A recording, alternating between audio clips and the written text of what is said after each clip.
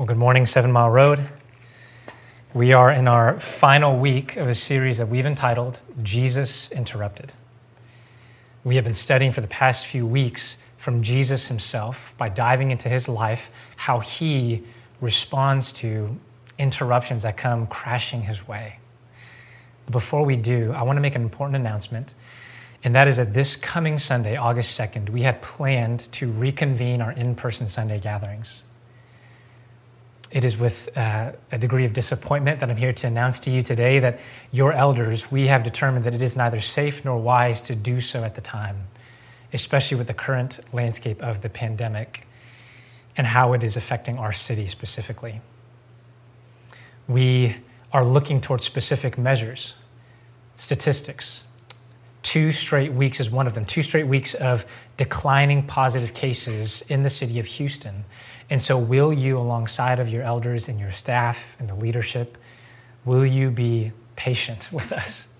And also pray that we would be full of the Spirit and full of wisdom in order to make the appropriate decision at the appropriate time to reconvene our in-person Sunday gatherings.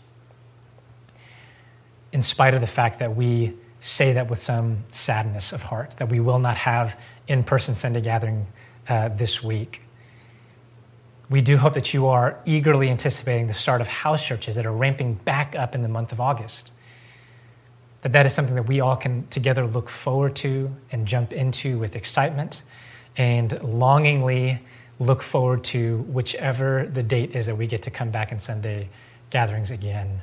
And so instead of dangling a date out in front of you this time around, we just ask that you continue to tune in. We will keep you updated as we continue to pray and discern when that step should be taken in regards to Sunday gatherings. And now back to the regularly scheduled programming of Jesus Interrupted. Well, a little over a year ago, April of 2019, which feels like ages ago, we were provided with photographic evidence of a scientific and astronomical anomaly. The image that's coming up on your screen now is a picture of a black hole 53 million light years away. With the collaboration of 100 scientists and researchers across 4 different continents utilizing 8 radio telescopes, they were able to capture this phenomenon. Now, if you're anything like me, seeing Anne Hathaway and Matthew McConaughey venture over the edge of a black hole in the movie Interstellar captivated you, and it caused you to wonder, what are these things? What would it be like to actually get close to one? Because these black holes are literally collapsing in on themselves.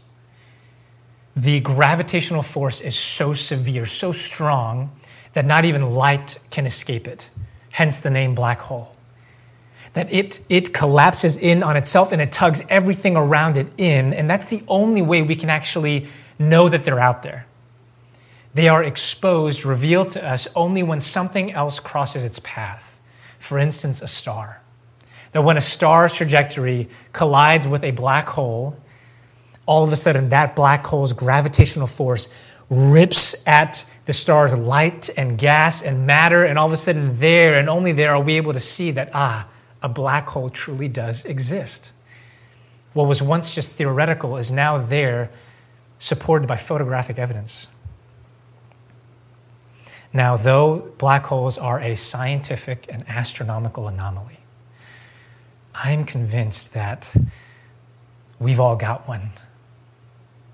That we've all got one. Your sense of entitlement is a black hole.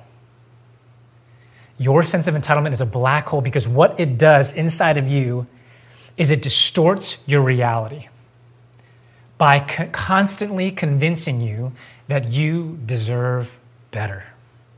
That you deserve better. And what we're going to see from the passage this morning is this: that interruptions, like stars that cross the path of a black hole, interruptions expose the black hole of entitlement within each and every one of us. And what they are going to expose is that our distorted realities betray us with a kiss. Not only that, we'll see that our responses to these interruptions are instinctively violent. And finally, that our only hope to rid ourselves of these black holes of entitlement are to become stargazers. And so let's look into the text together. Look with me in your Bibles or on the screen to Matthew chapter 26, verse 47. It reads this way. While he, this is Jesus, was still speaking, Judas came, one of the 12, and with him a great crowd with swords and clubs from the chief priests and the elders of the people. Now the betrayer had given them a sign, saying, "The one I will kiss is the man. Seize him." And he came up to Jesus at once and said, "Greetings, Rabbi," and he kissed him. Fast forwarding down to verse 55, we see Jesus' response to this crowd. At that hour, Jesus said to the crowds, "Have you come out as against a robber, with swords and clubs to capture me? Day after day I sat in the temple, teaching, and you did not seize me."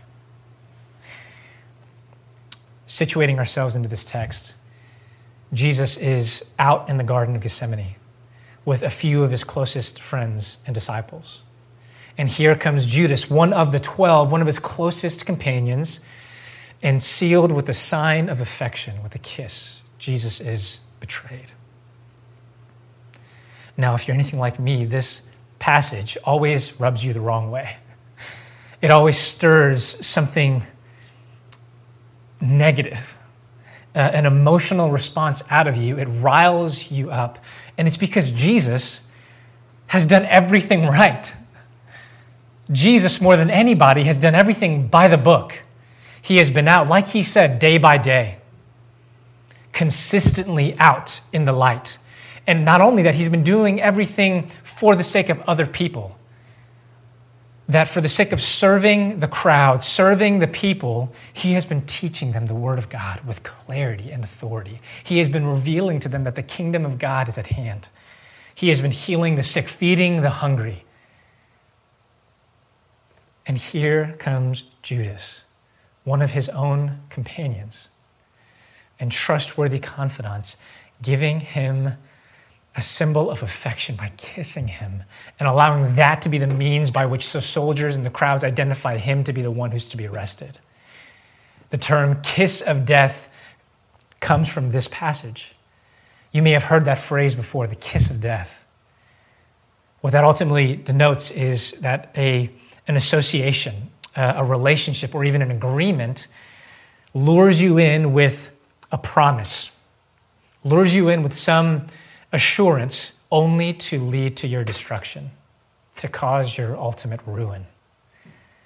That phrase, kiss of death, comes from this text, and that is what Jesus experiences in this moment, and that's why we get riled up, because Jesus did everything right.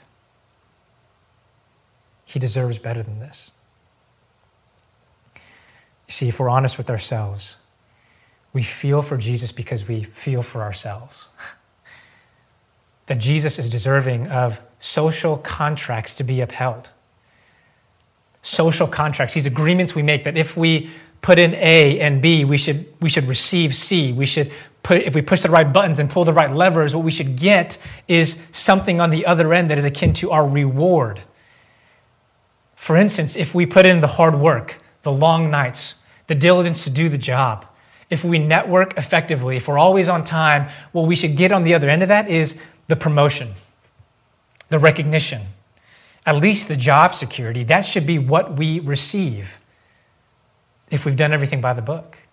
Or if we take care of our physical bodies, if we eat greens and veggies enough, if we do enough exercise, what we should receive on the other end of that is freedom from sickness and disease. We shouldn't get that diagnosis or the prognosis on the other end. One of the things that Jesus experiences is a social contract that unravels before his eyes in regards to our inner circles, those we trust to be for us, parents, siblings, roommates or best friends, that if we invest with intentionality into them, they should be supporting us, wind in our sails to all the progress we want to experience. They shouldn't stifle us. What we put in, we should ultimately receive on the back end is the return on our investment. That's how we feel. And that's why we feel all riled up when we see Jesus not getting what we feel he deserves, because social contracts are unraveling before his eyes. Now, when I think about being betrayed by a kiss, no less, by a teaser into a promise that just goes unmet, an assurance that just isn't what it all pans out to be, I think about Costco. Now, let me explain. I love going to Costco. Have always loved going to Costco, because I think when I go to Costco, I'm going to win. I'm going to take advantage of the fact that they've got samples available on every other aisle. I may or may not have to eat lunch today if I take advantage fully enough of these samples out here. And yet, Costco wins. Costco goes so far as to betray me with a kiss. You see, there is that sweet older individual who's there waiting. And as I walk by, they lure me in with their kindness. They call me son or honey and say, you look like you've been running ragged and you've got a lot on your plate. And you know what you need? You need this little quarter of a slice of a pepperoni bagel bite. How's that sound? And I take it gladly because I'm there to take advantage of Costco samples. And you see, in this pristine environment, fresh out the oven, steam still coming from the sample, I eat it and I'm amazed by how delicious it tastes. And that sweet individual is there to tell me, when you've got a long day and you're in a hurry, pop a couple of these out of your freezer into the microwave and you're good to go. It'll taste just like this, except exponentially greater. You can just store them away. And lo and behold, days and weeks and months after the fact, I've still got that giant box of 100 pepperoni bagel bites sitting there just clogging space in my freezer. And all of a sudden, I have been duped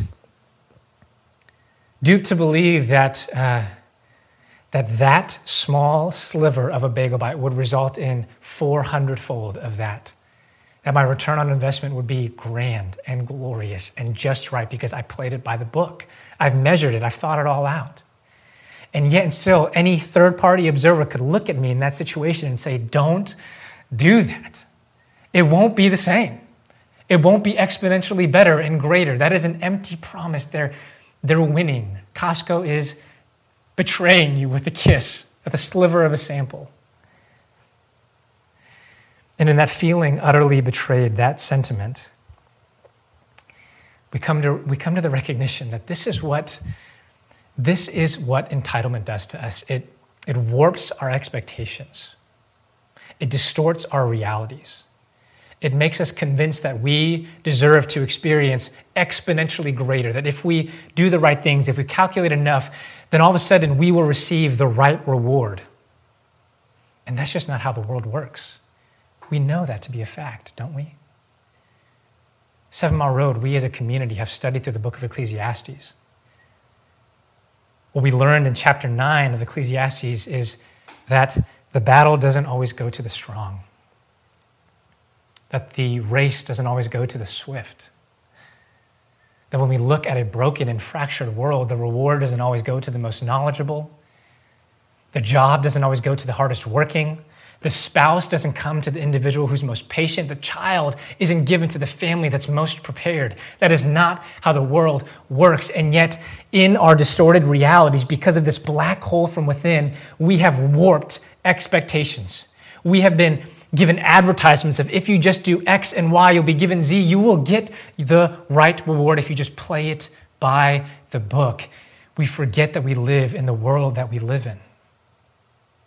This isn't the pristine environment of an oven perfectly situated to lure you in. This is the real world, fractured by sin and brokenness.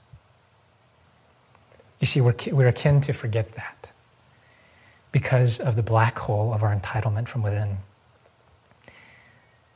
And I have to be honest, 7 Mile Road, our response when interruptions rudely awaken us and remind us that our realities are distorted, when expectations go unmet, our response is instinctively violent. Instinctively violent. Look with me back in the text in verse 51. It says, "And behold, one of those who were with Jesus stretched out his hand and drew his sword and struck the servant of the high priest and cut off his ear. Then Jesus said to him, 'Put your sword back into its place, for all who take the sword will perish by the sword.'" Now, I want us to situate ourselves again in this instance. Jesus has been praying over the night. He brought alongside his 3 closest friends, Peter being one of them. We learn in the Gospel of John that this is Peter who unsheaths his sword and responds to this interruption with belligerent aggression, swinging away. This same Peter who just moments ago couldn't stay awake for Jesus. Jesus implored to Peter and the others, "Stay awake, pray with me. This is the hour that I need you most, because moments from now I'm about to be betrayed and arrested and ultimately taken to be crucified. I need you now." The same Peter that was asleep in the garden is now aggressive, thrusting his sword out at people. And I have to imagine that in this moment, Jesus is maybe not literally, but even just emotionally, face in his palms, like more than any other disciple. Peter arguably is the one that Jesus has invested in the most, given more guidance, instruction, whispered extra words of, "The kingdom is like this. It's upside down. It isn't like this world. It isn't taken by military force or political coups. It's actually low and slow and humble. It loves our enemies." That's what the kingdom of God is like. And here is Peter thrusting his sword around. And I have to imagine that Jesus is just, "Peter, what are you doing?" My mom is always quick to remind me that my namesake is spot on. And my mom says that to me with lots of pride. Like, "Aren't you so glad we named you Peter? Like, he's helping lead the church. Like, you're trying to do that. Like, look at the ways that name was so prophetic." I take offense to that because I read of Peter in the Gospels primarily, and I see a man who is quick to speak and slow to listen, who rarely says the right thing, nor does the right thing per the passage.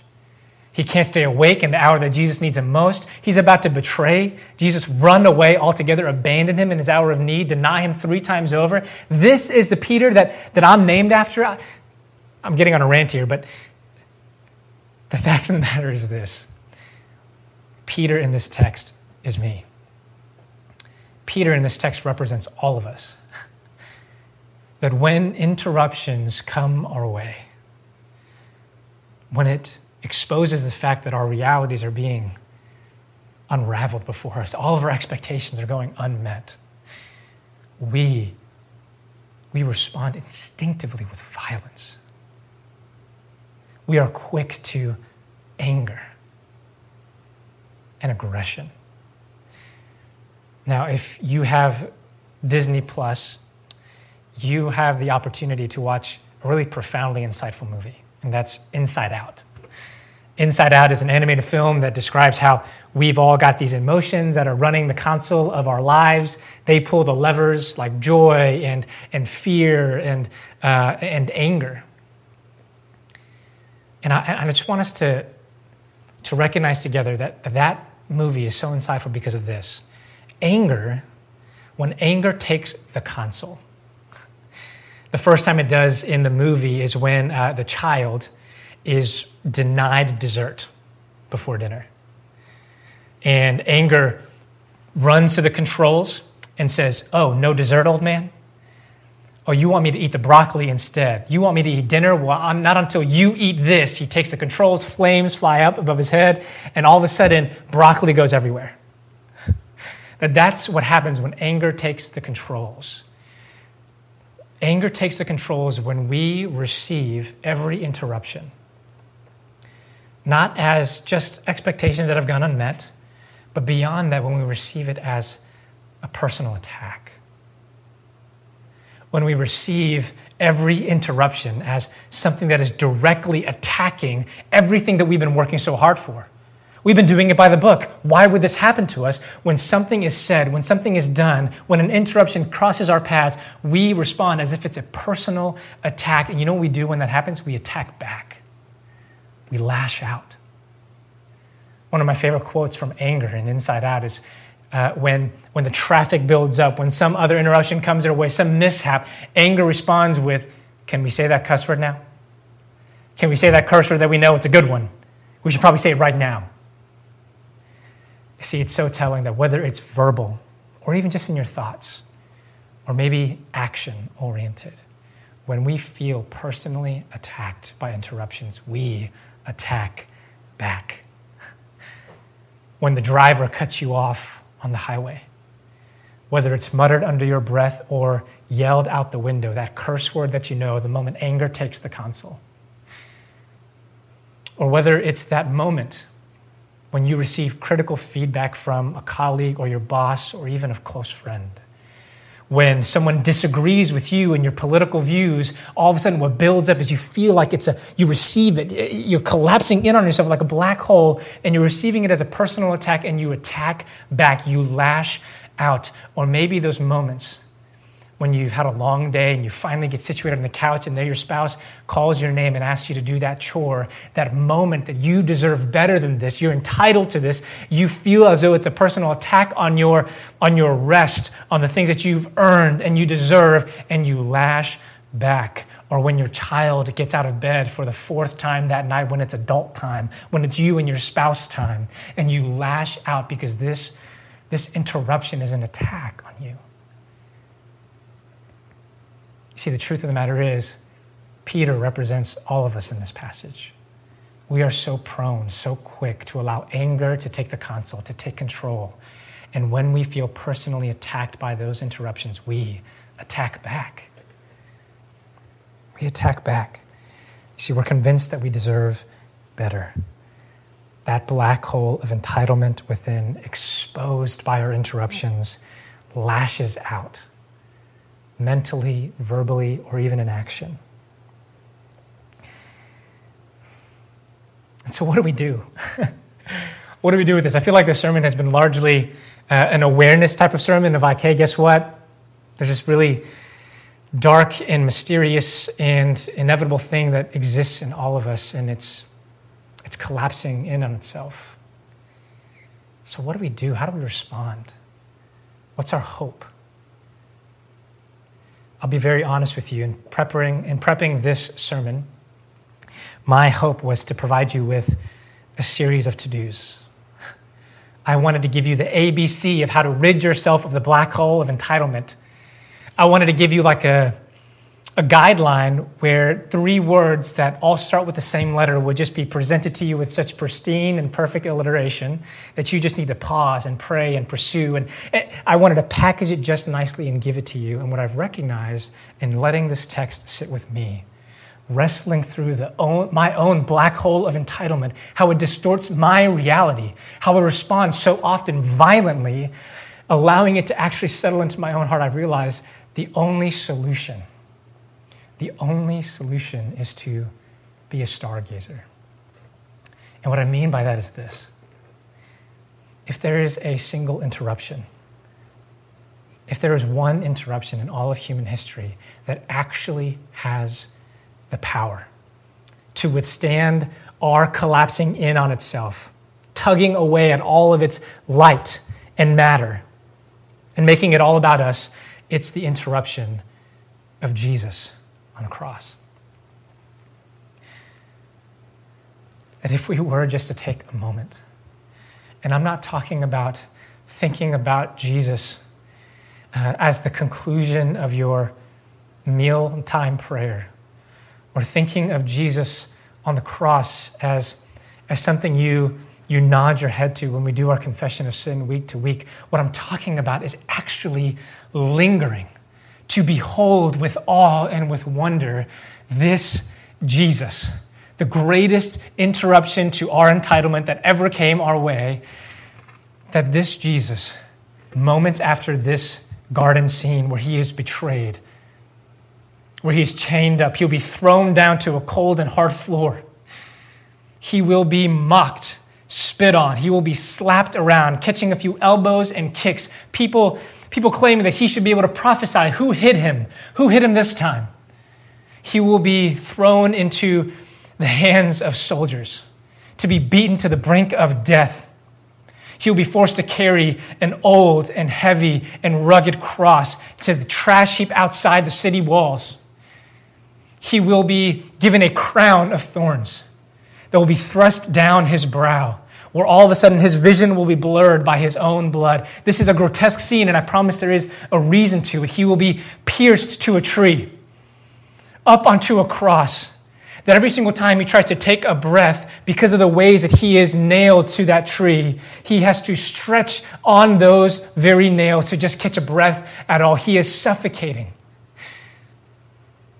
And the reason why I want us to be a people who linger there, to gaze at this Jesus up on that cross, in all of the ways that he did not deserve this. He was the only one who was entitled to better, truly entitled to better.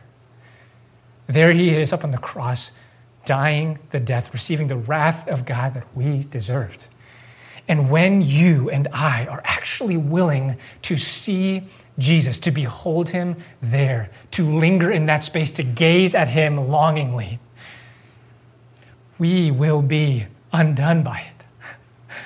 If we actually behold him, truly behold him there is something that happens to us internally that nothing else does to us, that nothing else can quite do to the black hole of entitlement within us. You see, the interruption of Jesus, the Son of God, the spotless Lamb, crucified on a tree so that you and I would never have to be. That sight, that vision, it not only exposes the entitlement within us, it not only exposes the fact that we've got a distorted reality, it actually reverse engineers that sense of entitlement altogether. When we actually witness the one who was worthy of everything that was better and best, but was willing to take on the worst so that you and I would never have to, it undoes us from within. And so instead of giving you a nicely packaged list of to-dos, my ask 7 Mile Road is this: would you this week, would you today, would you day by day combat the black hole of entitlement from within by just gazing at the wonder of Jesus on a cross, dying the death that you deserved, dying the death that I deserved to die. Professor Brian Greene from Columbia University, as he surveyed this photograph that we looked at earlier of the black hole, he described that our response as humanity should be to witness something 53 million light years ahead of us outside, and to respond with, we live in a broken and fractured world, and the fact that that exists out there, that reality that unites us all, that we can gaze upon and find to be miraculous and wondrous, that is something for us to hope in as humankind. And I would respectfully disagree. Instead of looking 53 million light years out, what we need to do is look 2,000 years back at Jesus Christ on a cross and allow that to be the hope that actually resolves the black hole of entitlement in our hearts and unifies a broken and fractured world that we live in today. And so 7 Mile Road, would you do that today? Would you gaze with awe and with wonder at the cross of our Savior, Jesus Christ? Amen. I'd like to close this by reading a hymn that was written 300 years ago by Isaac Watts. And so if you would, bow your heads and close your eyes and receive these words. When I survey the wondrous cross on which the Prince of Glory died, my richest gain I count but loss and pour contempt on all my pride. Forbid it, Lord, that I should boast, save in the death of Christ my God. All the vain things that charm me most, I sacrifice them to his blood. See from his head, his hands, his feet, sorrow and love flow mingled down. Did e'er such love and sorrow meet, or thorns compose such rich a crown?